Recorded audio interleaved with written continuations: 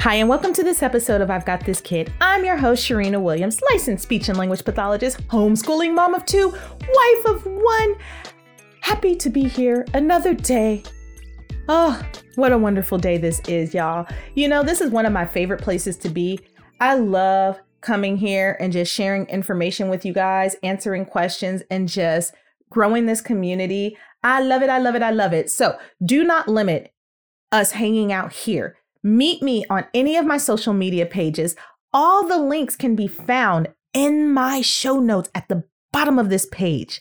And guess what, y'all? We are continuing with the What Is It series. So far, we have covered what is a stuttering disorder, what is a speech sound disorder versus delay, what is a voice disorder, what is apraxia, what is a preschool language disorder, what is a learning disability.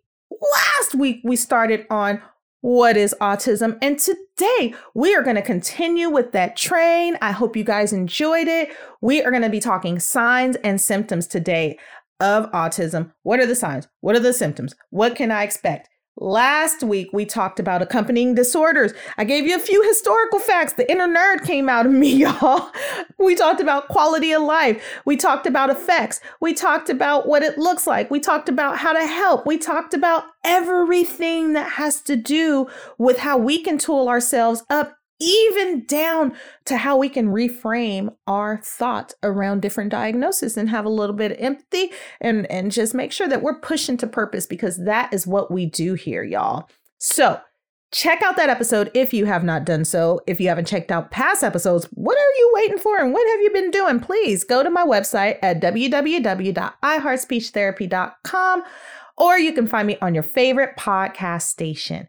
So y'all, I mentioned this a little bit last week and it was at the end, and I think I was going on a little bit of a tangent. I felt all tangenty last week. We'll see how I'm feeling today, but I know for sure, like, I was there. I was going off on a tangent on the kids too during homeschooling day. I even gave Hannah a little bit of taste of her own medicine. She had been acting a little bit, I don't know, semi-teenager-ish. And so I acted like her and gave her a little bit of herself. And by the end of the day, she definitely was the Hannah we all know and love again. So I've been on a roll. Anyway, here are some facts for you guys. Children with autism look no different than sugars undiagnosed. And so we got to be careful, y'all, about how we judge people in public, because we be thinking we have all the answers on how people should raise their kids. And we live in the cheap seat zone because we do not know the family dynamics. We do not know what in the world is going on. We all know when a child needs to be disciplined, but we don't always know why and the what behind it. And so before you give the side eye, just know that our sugars who do have that diagnosis may just behave a lot different in public. And so don't be surprised. Please just be careful, because those world changers who are working with these sugars day in, day out, they've got enough on their hand. The last thing they need is some judgment from us. Autism can range between gifted to severely challenged. I talked about this last week, to where you can have a diagnosis of autism and be more on that low end of the spectrum.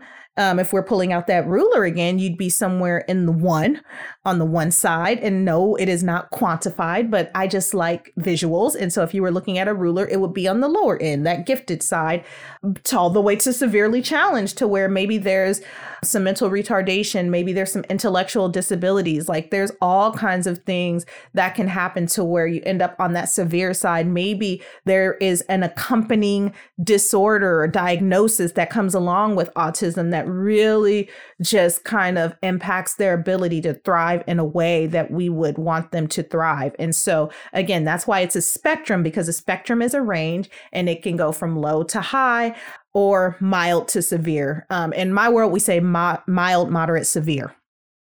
Another fact, daily needs can range from none to lots of help. And it really, again, It's a spectrum. It really depends. And some sugars have some areas to where they do really fabulous and other areas to where they need a lot of help. And I'm not talking about like across the board. I'm talking about just like one specific area that they need more support than the other areas. They're just functioning just fine. And that happens in a lot of cases. And that's where we tool those sugars up in the areas that they need the support. And finally, did you know that sugars with a diagnosis of autism can live a normal life? There is an artist in New York who does amazing work. Oh my gosh. His work is beautiful. I wish I would have looked up his name. It escapes me, but he is an artist. And I mean, his stuff, he makes me look like Crayola, y'all. It's just, he is ridiculous. And he has a diagnosis of autism. There is another sugar, I believe, who is in the South, who is on a football scholarship with a diagnosis of autism. There is Temple Grandin. Grandin, I hope I said her last name right. She's been around for years, Dr. Temple Grandin. She is amazing. And she's actually contributed so much to the field. And did you notice I said her name is Doctor? Mm-hmm. And so I'm saying that it depends. Again, it's a spectrum. It depends on where sugar falls. So can these sugars live normal lives? Absolutely. Yes, they can live normal lives. They can get married, have kids, have a career. It just depends on the amount of support they received when they were young and the level of severity. And so you guys, again, when we hear this diagnosis, I do not want you guys to discount this community because they are amazing people and some of the brightest thinkers I've ever seen. And I'm telling you, that's why we're here to debunk these myths about this. And again, all of this information I'm giving you guys will be found in my show notes because this is not my own personal information, but I do work with it day in and day out. And I know this population really, really, really, really well. And funny enough, in grad school, I was so scared of the label that I was like, I'll never work with this population. I was reading a book and had no clue. And it's not until you get into a room and have some real experience to where you're like, I was totally just silly. Oh my gosh. Ugh. I love these little sugars. They are, I'm telling you, when they work hard, they're little, oh man, some of the most rewarding work has been with this population. That is where I'll end that. Anyway. Last week, again, we covered the breakdown of the diagnosis. We broke down how we can relate to sugars who already have the diagnosis or if we suspect a sugar has the diagnosis. But today, again, we're going to cover the red flag behavior stuff. And red flag behavior is just that. If you see a red flag, that means either get out of the way, stop, do something, attention needs to be made because, well, we need to do something a little bit different. And that's all it simply means. Red flag behaviors means that this stuff is happening and we probably need to seek out some support to do something a little bit different. So here are some possible red flag behaviors. A sugar with a possible diagnosis. And I'm going to throw that word around a lot because I'm not diagnosing anybody over podcast. World changers, you cannot diagnose anybody over podcast. You have to go see your pediatrician. Your pediatrician will then make a referral for a developmental pediatrician. And from there, a diagnosis will come. Your speech therapist, if sugar is already seeing a speech therapist might say, hey, I suspect something's going on here. We need to get some additional support. Let me talk to your pediatrician and get this ball rolling. Let's get sugar tested. Or if sugar is in school, then the speech therapist or the teacher or somebody's going to flag the psychologist on campus and say, hey, I think this sugar needs to go through an assessment, and then an assessment will take place. I'm just giving tools for us to recognize if this is happening. This is not a diagnosis. All right, y'all? So if we're looking at red flags, these are some of the things that we may see. Sugar may not be responding to their name by 12 months of age. I mentioned this last week that we could recognize signs and symptoms pretty early. And by 12 months, if they're not responding to their name, that's a red flag. Not pointing at objects to show interest. Like if they're not pointing to an airplane flying over because it's loud and it's noisy. If they're not doing that by 14 months, that's a red flag behavior if they're not showing attention to, because guess what? They're 4 months away from showing us everything that is interesting to them. And so if they're not showing us stuff when they're getting prepared to be showing us everything, we're a little concerned about that. The sugar may not play pretend games or pretend to feed a baby doll or pretend to feed mommy and daddy or pretend to feed the dog or the other animal around there by 18 months, because those play skills are starting to evolve from them going from that cause and effect, but also to doing things and manipulating other things around them in a way that they have observed themselves. Mommy's been feeding them all this time and now they want to pass it on. Feed that baby doll. So if we don't see that by 18 months, then that is a red flag behavior. Avoiding eye contact and wanting to be alone a little bit too much, more than normal, more often than not. And not just a quiet, cute little shy baby, because some little sugars are just so cute and shy and they just want to kind of hang out there, that sugar that, they'll come and go as they please. But it's different with this population because they're trying to avoid you. They're trying to avoid that communication with you. And that's what makes it a little bit different than sugars who are just a little bit more passive and a little bit more shy.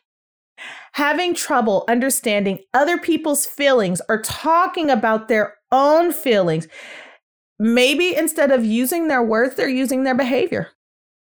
Maybe if their little buddy fell down, instead of like seeing if they're okay or asking if they're okay, they start laughing.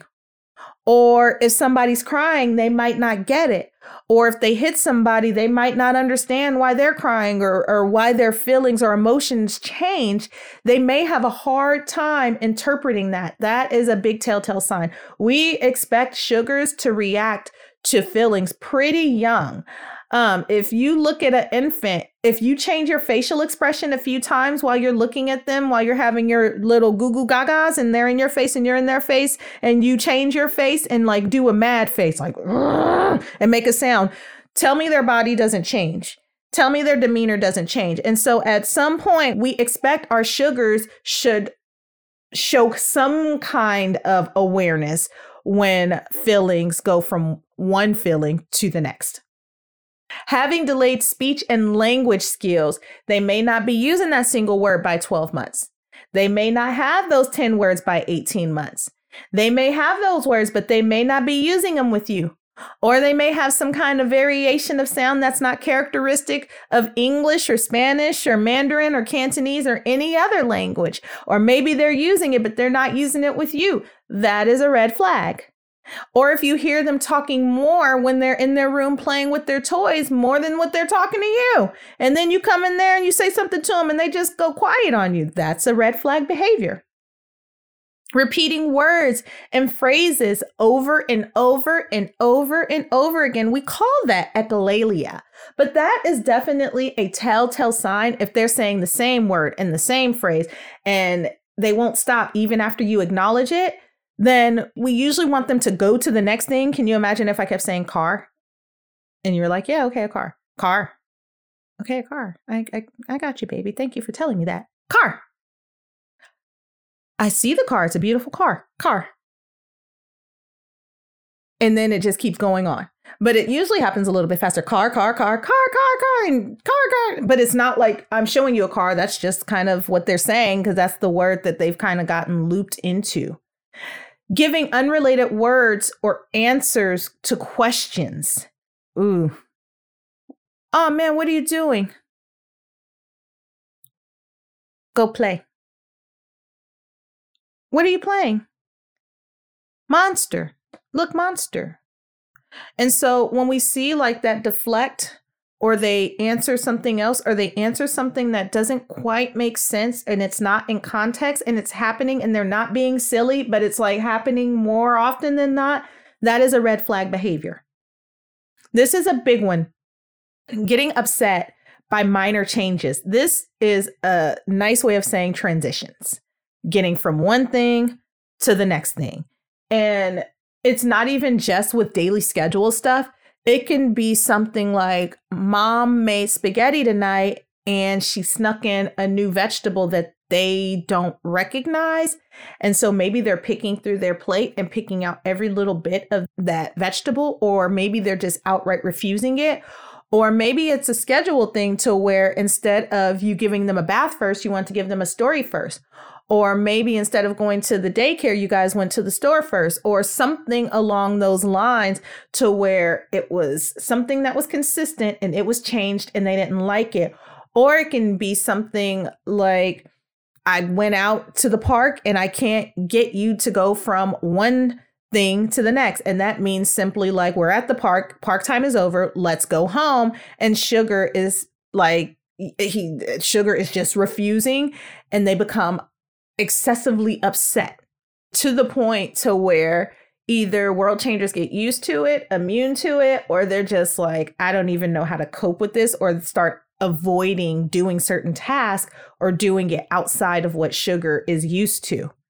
Another thing may be obsessive interest, light switches, door handles, traveling up and down stairs, opening and closing doors, car doors over and over and over again, cabinets, opening and closing cabinets over and over and over again, crashing cars together over and over and over again, building blocks the same way, knocking them over, and it happens the same way every single time.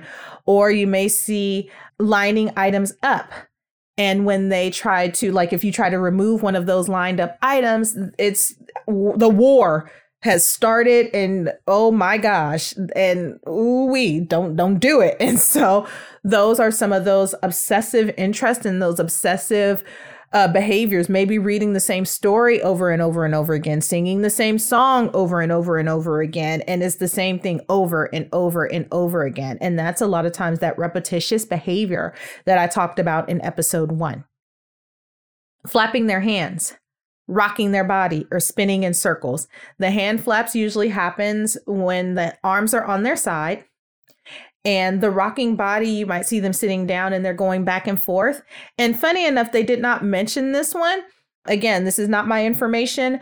I got this from the CDC, and it will be in the show notes. I'm not a plagiarist, y'all. But another one that they did not mention, that's a big one, is toe walking.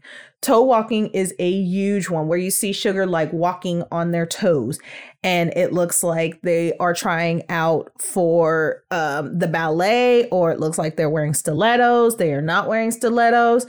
They are sensory seeking, and that is a red flag behavior. Spinning in circles is another one. I'm actually going to add a few more to this. Running back and forth over and over again, running into things over and over again. Like, you may see them, and this kind of falls into like the repetition, to where they will run into the couch 50 times and you'll try to stop them, and it doesn't quite work out the way that you expected it to. And your couch is probably suffering because it's been jumped on so much, or bed, or whatever the case may be. But spinning in circles, rocking the body, hand flapping, toe walking, those repetitious behaviors, to where it looks like they just never quite calm down, and they go from like full wide awake to just sleep, because their body is going from the time they wake up to the time they go to bed, and it just crashes. And the final red flag behavior, unusual reactions to the way things sound. I hear a lot about vacuums, hair blow dryers, airplanes, or not just the loud sounds, the stuff you wouldn't even hear or think to hear, something off in the distance, the hum of the air conditioner. The fan in the computer. Things like that. Smell, whether it's a big smell or a little smell. How things taste. If the texture's not right, if it doesn't look right, if it doesn't smell right. And this usually has to do with food, or like Play-Doh, or different toy textures, to where it just doesn't look right or smell right. But with food, it usually doesn't smell right, look right. And so they're not going to taste it, or they don't like the texture. Even if it tastes right, the texture ain't right. And so that's going out the mouth wherever it's going to go. And the final one is feel right. I talked about this in episode 1 on what is it autism spectrum disorder. If the clothing does not feel right, if it does not have the right material, if there are seams touching, socks are usually a big issue. Shoes are usually a big issue, especially if Sugar likes to walk on their toes because they're looking for that sensory input, and shoes get in the way of sensory processing for them. And so you might see them take off some stuff because they just don't want it. And so there's a lot of compromise that comes out of that with World Changers trying to keep Sugar in clothes, in their shoes, comfortable so they can navigate through the world around them. Because after a certain age, unfortunately, they cannot go without clothes. The next sign that we look at is the social skill piece. That's the pragmatic piece, how we relate to the world, how we use language to relate to the world. But it's not just the language, y'all. It's also the nonverbal language. We use so much nonverbal language. It is insane how much we rely on not just our words, but our body movement and our facial expressions and how we react to other people and their facial expressions. It's definitely telling. And it's not just shyness. It's to the point to where it really impacts how they get along throughout the day. And so some examples of some social difficulties with this population is they're not responding to their name. And we just talked about that with red flag behaviors, but this is such a big deal because our name is how the world connects with us. They say our name, we turn around, we look, we listen, and we respond. And so if they're avoiding their name, then they're avoiding that connection, right? And a lot of times this happens because that social interaction piece is just too much. And it's not that they don't know their name, it's just they're avoiding the interaction because a lot of times they're either attending or focusing, or they're just unsure of what the transaction is going to be. Another one, and I've mentioned this one before, eye contact avoidance. Think about it. When you're about to talk to somebody, what do? You look at them, then you talk, and then they talk back, and you keep looking at each other, talking to each other. And a lot of times if you look away or that person looks away, it's because they're avoiding you or you're avoiding them or the conversation's over or something along those lines.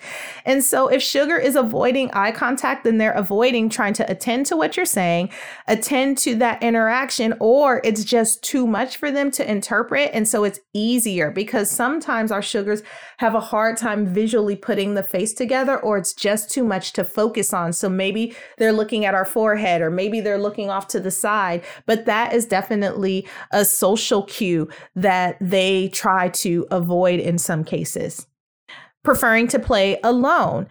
This is not just happening at home with mom and dad. This behavior is usually also seen in school. It's seen across populations. And a telltale sign is if Sugar is still little and still smells like cookies, we're talking about 36 months and under, and you notice that they really like playing with the older kids and really don't like playing with the little kids, that's for a reason, because between those ages, those little Sugars aren't sharing no toys. They haven't established that skill yet. And so with the bigger kids, they have established that skill. And because Sugar is little and cute, the big kids are more likely to give in to the little kids. And so for a Sugar who has a diagnosis of autism, this is like winner, chicken dinner, because they're going to get their way. More often than not, they're going to get their way unless a World Changer has tooled Sugars up around them and been like, you can't always let them have their way. You're going to have to figure out a way to make a little bit more reciprocity in the play so they can build up that skill. Another thing that we would see as a social communication flag would be they're not interested in sharing stuff with others, sharing their ideas, sharing their thoughts, sharing their stuff. That goes back into the play. It's just too difficult to make that shift from this is mine to that is yours. Maybe there's not the understanding there, or maybe it is the object permanence to where like, oh my gosh, if I give you this thing Am I ever going to see it again? Am I ever going to get it back? Are you taking this thing away from me forever? That's a scary thing for these sugars because they don't always know or don't always understand. And so we have to model over and over and over again and give those verbal assurances that, hey, we're not trying to take from you. We're trying to add to it. And a lot of times they thaw out and it becomes not so much of a big deal, but it definitely is initially. Another social sign that we see for these sugars is they're only interacting to achieve a desired goal. It's not to play with you. It's not to become your friend. It's rarely for cuddles and hugs. They only interact for a desired outcome. It's not to hang out or to be social with you. It's usually to get something and then to be on their way. And a lot of times it doesn't have to do with their like or love for you. It always goes back to the ability to make that relation or to make that connection in a way to where it doesn't take away from their world and from what's comfortable for them. Because a lot of times it's just being comfortable and learning how to be comfortable in what's not always certain. And another one is having a flat or inappropriate facial expression. Maybe there's not a lot of emotion behind the facial expression, or maybe we call it a flat affect, to where there's not a lot of smiles, there's not a lot of variation, something funny happened and they're not necessarily always reacting, or it takes a whole lot to get a smile out of them. Like that is another sign. Or their facial expression is not necessarily appropriate to what took place. Like if they're laughing when somebody falls, or they're crying when they should be laughing because they don't quite know how to interpret socially what is going on. Another social communication sign is a possible social communication sign is not always understanding personal boundaries. And so maybe they're always bumping into you, or maybe they feel like they're so connected to you to where you are not getting a lot of personal space from them, or they're stepping on you and didn't realize they're stepping on you, and they just don't get it and don't quite understand why it's not appropriate. And it's not because they're trying to be inappropriate. It's just, again, that level of understanding and having to pay attention. And if your sensory processing is either overwhelmed or underwhelmed, and you're trying to always meet those sensory needs, then it's really hard to pick up on what other people around you need and what's socially appropriate and what's not. And sometimes there's just that level of, I don't get it. And we have to fill in those gaps and help them fill in those gaps. Another red flag behavior is avoiding or resisting physical contact. Maybe they don't want hugs. Maybe they don't like to be touched. Maybe they become really upset when they get touched, or maybe it's only happening on their terms when they feel comfortable with coming to you, or maybe it's only to meet a sensory need. And again, it has nothing to do with love or like. It's just them trying to figure out how to relate to the world around them. Another sign is they may not always be comforted during times of distress. And that can look like if something happens, and maybe it's really trivial, a toy fell down and they start just crying like it's the end of the world. And it's like, oh my gosh, I'm trying to comfort them. I'm trying to make them feel better. But like 20 minutes later, 30 minutes later, they're still crying, or they're still upset, or they're still talking about it, because they can't quite get out of that moment because they keep replaying it over and over and over again. That can be another sign to where they're not picking up on the nurturing side of things, right? It has nothing to do with the world changer's ability to be nurturing. It has to do with the way that they're interpreting that, or unable to interpret, like, oh, mom is trying to comfort me. Mom is trying to nurture me. Remember, it's a social cue. And if they're not picking up on social cues the way that they're supposed to pick up on social cues, then this can be really difficult for them. And the final red flag for social communication is difficulties understanding people's feelings or talking about their own feelings. And I mentioned this before, to where feelings it's such an abstract thing. There has to be something that happened in order for us to demonstrate an outcome of emotion or an outcome of a feeling. If somebody says something really nice to me, then more likely than not, I'm happy. If somebody says something mean to me, then a level of me, I might get over it and I might like brush it off, but a moment of me might get a little upset or a little bit sad. And remember, again, if they can't always interpret their own feelings, or sensory is in the way, or attention is in the way, or all these other things are in the way, then it's really hard to pinpoint what those real emotions may be. And maybe if it's a sugar who has an accompanying diagnosis, and I talked about that in episode 1, maybe it's some issues, some gastrointestinal issues. Well, if there's always physical discomfort and you're asking them how they're feeling, but 24 hours a day, their gut is uncomfortable because either their diet hasn't been modified or they're just, world changers may not know, then they're always going to come off as a little bit cranky. So when you start talking about a range of emotions, if they always don't feel good, then it's going to be hard to interpret happy or excited if they're not always quite there, or if they're feeling anxious. It's going to be hard to interpret other feelings and even understand other people's feelings. And so we have to be extremely careful before we label and talk about what people are presenting, because we never know what it is going on. And until we understand a little bit more about what's coming along with the diagnosis, we have to be really sensitive about how we talk about how they're reacting to us and how we interpret their reaction to us, because it might not be the reason that we think that it is. And maybe in some cases it is, but in most cases it is not. The final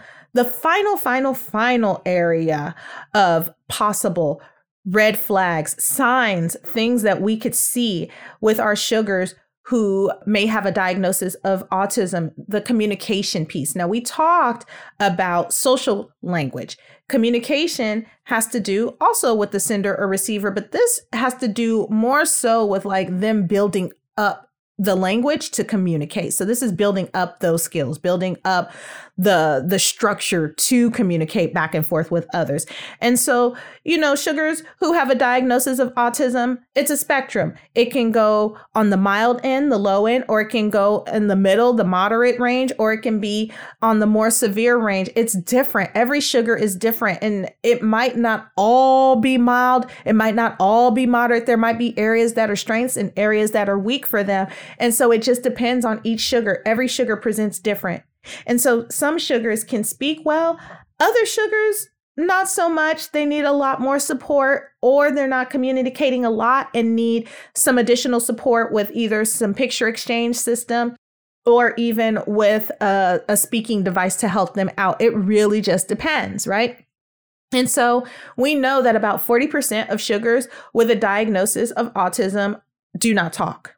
And this is beyond the selective mutism. This just means that the ability to communicate, it's just not there. But that means 60% still does. And 25 to 30% of sugars who have a diagnosis of autism have some words between the ages of 12 and 18 months. They lose them. Now, here's the thing about that. Some years back, there was some research that I did, and I found that 75% of sugars who have a diagnosis of autism, they go through these peaks, and their language, it either goes up or it regresses, or they gain language, that's the peak, or it regresses. And this happens all the way up until 3 or 4 years of age for most sugars. And so by 3 or 4 years of age, if you have a sugar who's gaining language, losing language, gaining language, losing language, usually by 3 to 4 years of age, it's determined whether or not, and not by us or by anybody else, but they at some point will either gain more language, or where they are is where they are, and it might be a little bit sluggish. And our final group, they may speak, but maybe not until later. And we have a lot of those sugars to where it's not until 4 or 5 or 6 to where they really start communicating with us.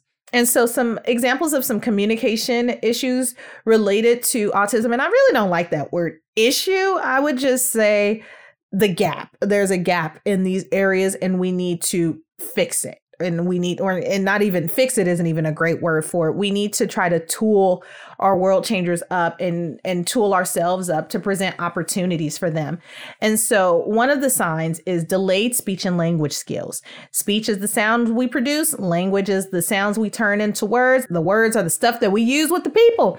And so that might be a telltale sign there. I've mentioned this a few times. You guys are probably masters at this phrase now, echolalia.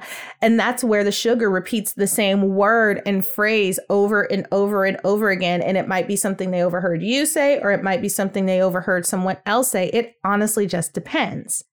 They may reverse pronouns. Instead of it being I, when they're talking about themselves, they talk about themselves as you. And when you point to them as a you, they might call themselves a you. And then it's confusing to separate which one is which. Am I the I or the you? Usually mine is pretty solid. But when it gets into like those more complex pronouns, identifying like differences between person, it really gets hard.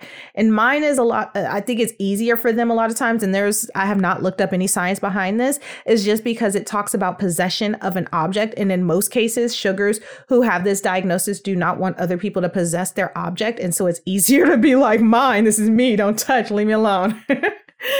Another sign is giving unrelated answers to questions. And we did talk about this before, to where they may answer in a way to where it was completely unrelated to what it is that you asked or said, or maybe they don't have the answer. And so they deflect with another answer.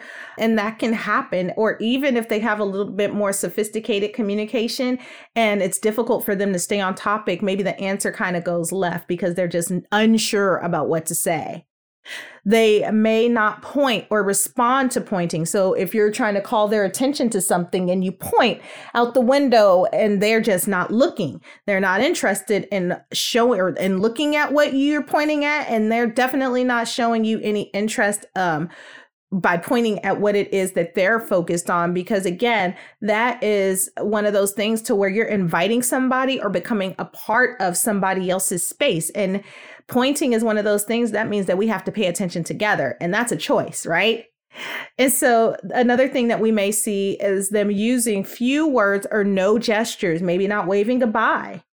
Maybe you have to prompt them to wave goodbye or say hello or high five or anything that has to do with engaging in a way to where language is being used and communicated in a way without words, but it's still a transaction between two people, and they may not want to reciprocate that.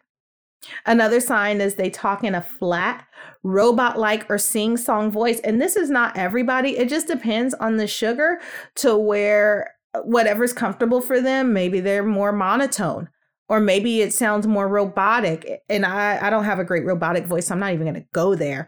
Or maybe it's more of a melodic voice because that's what they learned when they were young and they just never quite shook it, and it's easier to use that.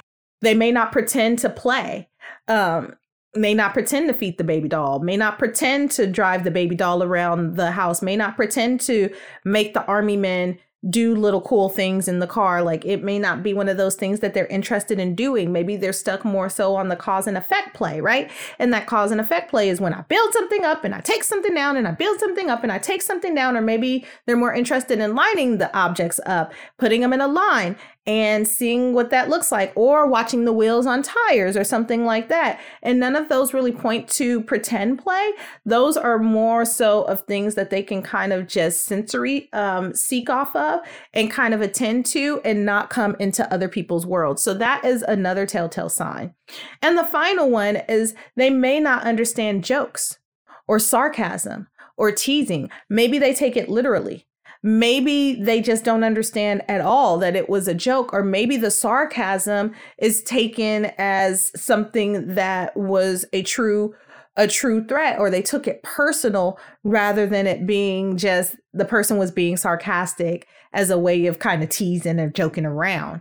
And so we have to be extremely careful when we're using different kinds of language, because in our culture, we have so many ways that we play with language to where it's not necessarily straight up. And so we want to make sure that we're being sensitive to this idea that they may not always get it, or they may take it literally. And we do not want that for those sugars. So that pretty much wraps it up for like some of the signs and the symptoms that we would see with like the communication and the social language and just in general. But now we're going to talk about what we would expect with interest and behaviors, because a lot of times the interest and behaviors are different just because the way again, that they're relating to the world is different. And so I've talked about lining up the toys, lining up objects, lining up spoons, lining up whatever they could get their hands on. And there's more than one, it ends up in a line. And a lot of times they just want to hyper focus on that one thing, or it just makes sense, or I haven't gotten a great answer about it, but it is definitely a sign that I've seen across the board to where the toys are lined up, the object is lined up. If I try to move it, it's war and mayhem. And so we just have to teach a better way to, or a different way, not necessarily a better way, but a different way to interact with the objects around them. Maybe they like to play with the same toys the same way every single time. I talked about that too, to where we're building up the blocks every single time. We're knocking them over. If we talk on the phone, if we're play talking on the phone to somebody, maybe it's the same thing, or maybe it's the same YouTube video, or maybe it's the same television show, and not even just the same show, the same episode. Maybe it's not just the YouTube, it's the same YouTube video. Maybe it's 10 times and it's happening over and over and over again. This may even be the time that you hear the most language out of them when they're looking at that YouTube video, and you're feeling like, oh, they're picking up language. Maybe they're not picking it up with me, but they're picking it up in that video. And it's not necessarily true. While they are picking up some kind of language, it's not necessarily for communicating. It's more so out of the repetitious behavior. And a lot of times the words that they're repeating, it's like echolalia. They heard it. They saw it in context, and they may or may not be trying to figure out how to build it up, but it's not necessarily used with you. And a lot of times you got to think about it too. The YouTube videos that these sugars are watching, especially the nursery rhyme ones, if you're talking about like the ABCs or something like that, well, we're not necessarily using ABCs and numbers and colors to communicate with others, especially during those toddler years. And so we want to be extremely careful if we're allowing them to engage with the same video over and over and over again, and the same play over and over and over again. We have to ask ourselves, are they benefiting from this, or how are they benefiting from this? And how is it building up to their repertoire of skills? Is this building up in a way that's really great for them, or is this just something else that I see them repeating over and over and over again? We might see that these sugars are very organized. They like everything the same way every single time. They like their stuff the same way every single time. They like just things to be the same way. May not like dirt a lot. Don't like to get those hands dirty. Don't like their things to be moved around. They want to go to the same place and find the same thing every time, or else it is mayhem, smoke in the city.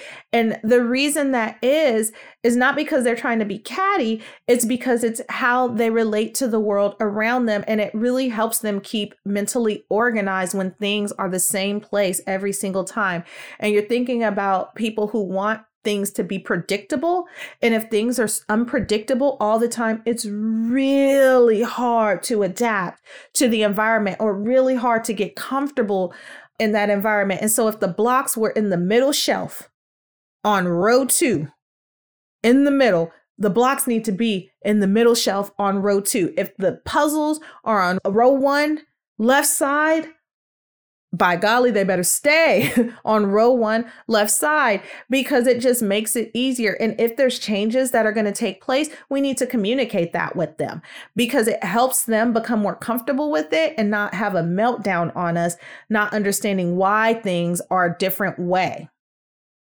Another thing we might see is obsessive interest. And I talked kind of about this with like the YouTube videos, to where like they're doing the same thing over and over again. Or maybe if it's not even the videos, whatever it is they're really into, they're into it to the point to where it becomes a little bit uncomfortable for the world changers around them. And you may not always understand, like, why are they so stuck on this one thing? Or why is it that they're recognizing this one thing?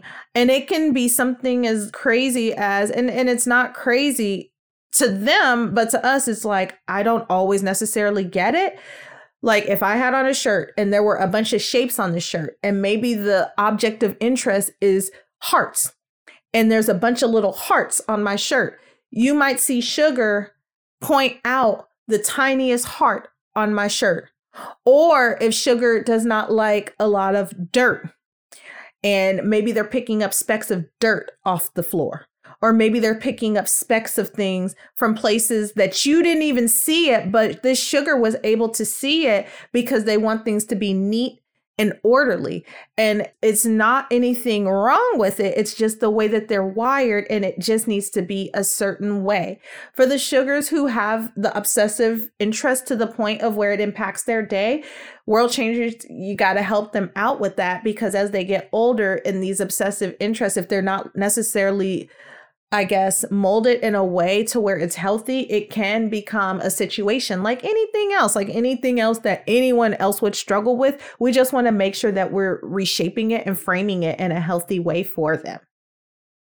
These sugars also have to follow a certain routine. They enjoy a certain routine. They enjoy things to be the same way every single time, maybe the same breakfast over and over and over and over again, or the same coat over and over and over again. And these routines, again, it has to do with having things organized and being able to be comfortable with what's going to happen next, taking away the unpredictability about things that are going to change.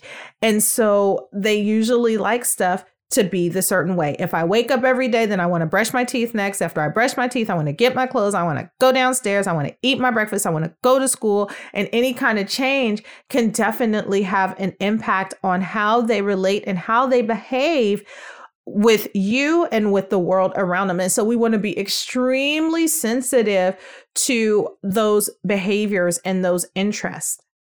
And the final thing that we see a lot of times when we're looking at signs and symptoms, a lot of sugars who have a diagnosis of autism or underlying diagnosis of autism, we might see some other stuff coming along with that. And these are key to just knowing that it has nothing to do with you. It has nothing to do with your parenting. It has nothing to do with whether you did the right or wrong thing. I always like to say it's the cards that you were dealt, and now we have to figure out tools and methods and strategies to get ourselves in a position to where we're feeling like we can impact how they're reacting to us and relating to the world around them.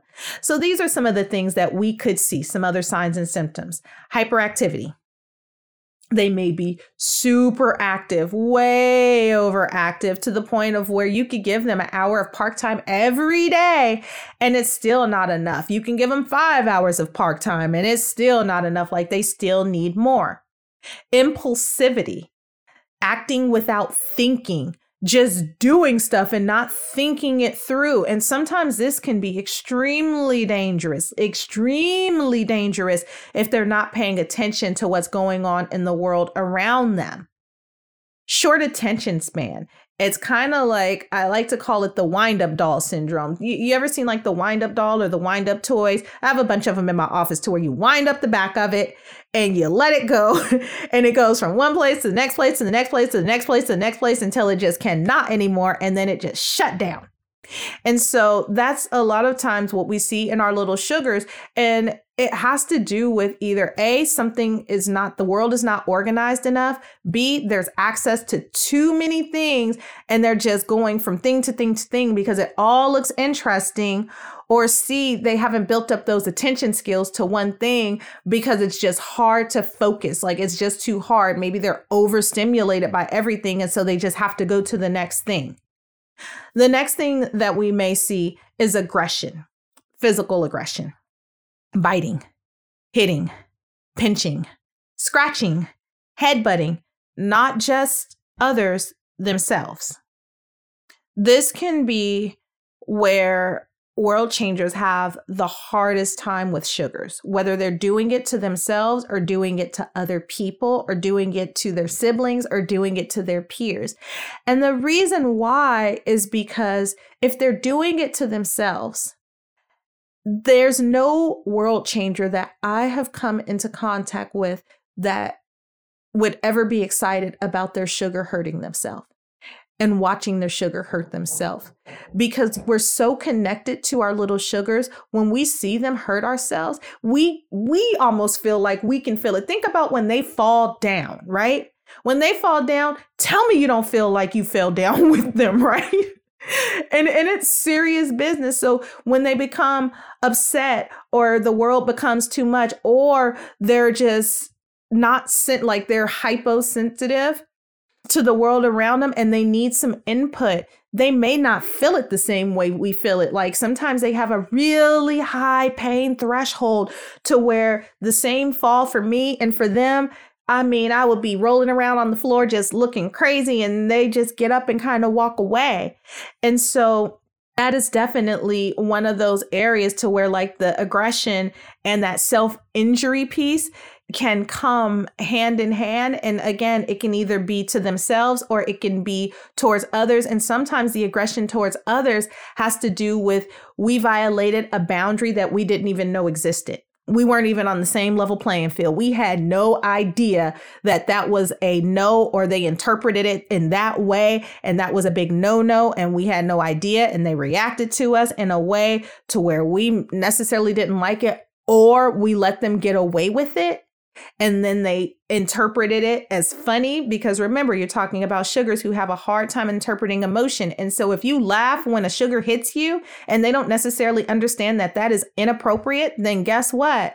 They're going to probably keep doing it and being aggressive in that way. And so we want to be really careful about how we allow that kind of behavior to be represented in the home. Another area, and I talked about this a little bit earlier, temper tantrums. Ooh, the tantrums. Tantrums are never fun, no matter what. I have podcasted about tantrums. I have blogged about tantrums because I know tantrums can change the whole dynamic of a relationship, whether it comes from an adult or a child. And I mean, what sets these tantrums apart is usually A, they're more frequent. B, they're longer. C, a lot of times we can't sue them. Or D, they're relying on us to make it better all the time. And it becomes to where it comes to the point to where they're so overly reliant that we end up becoming drained as world changers because they're not learning how to self-regulate their own emotions. And so we have to be really careful about how we respond to tantrums. And I would listen to the episode on tantrums if you're not sure about that, and read that blog on tantrums just to understand the dynamics of that, because tantrums can be a real tricky beast, y'all. Another area that we see, another symptom, would be unusual eating and sleeping habits. Maybe sugar eats this one food, and that's all they'll eat for weeks and months and months and weeks. And you have boxes of it and cans of it, and it's in the refrigerator and it's in the freezer. And one day they're like, nope. Outright refusing to eat it, outright refusing to touch it, outright refusing to smell it, outright refusing to have anything to do with it. And you're like, what in the world happened? Why don't they want this food anymore? And then they move on into the next one. And it can be really difficult managing that, because if you're like me, I cook at least twice a day, and whatever's on your plate is what you're going to eat. And if you're not going to eat it, oh my gosh, it's going to be a sad, sad day for you, because I have nothing else that I'm offering you. And I know a lot of my world changers get really scared because these sugars will go on a food strike. They'll go on a hunger strike.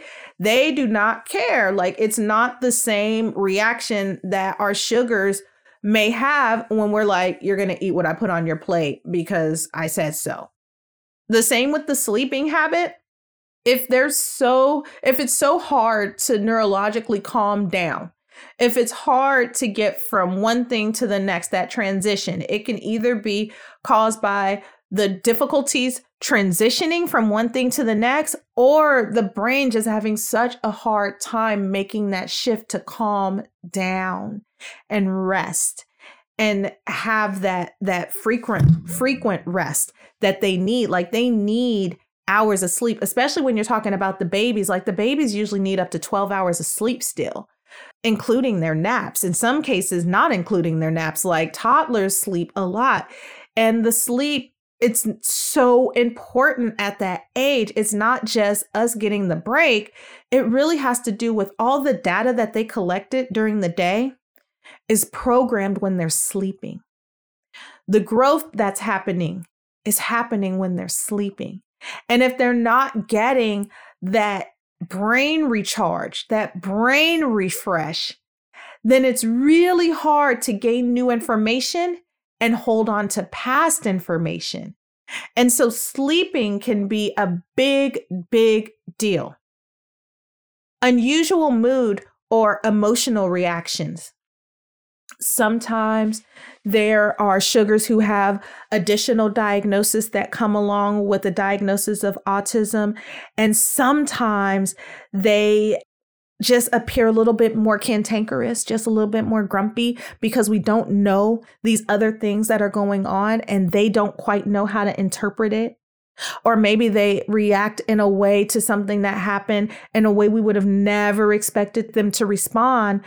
And it really, again, has nothing to do with us. It has to do with us not necessarily knowing or interpreting or being able to interpret what it is that they're feeling, thinking, or whatever it is they're perceiving that's causing them to feel this way.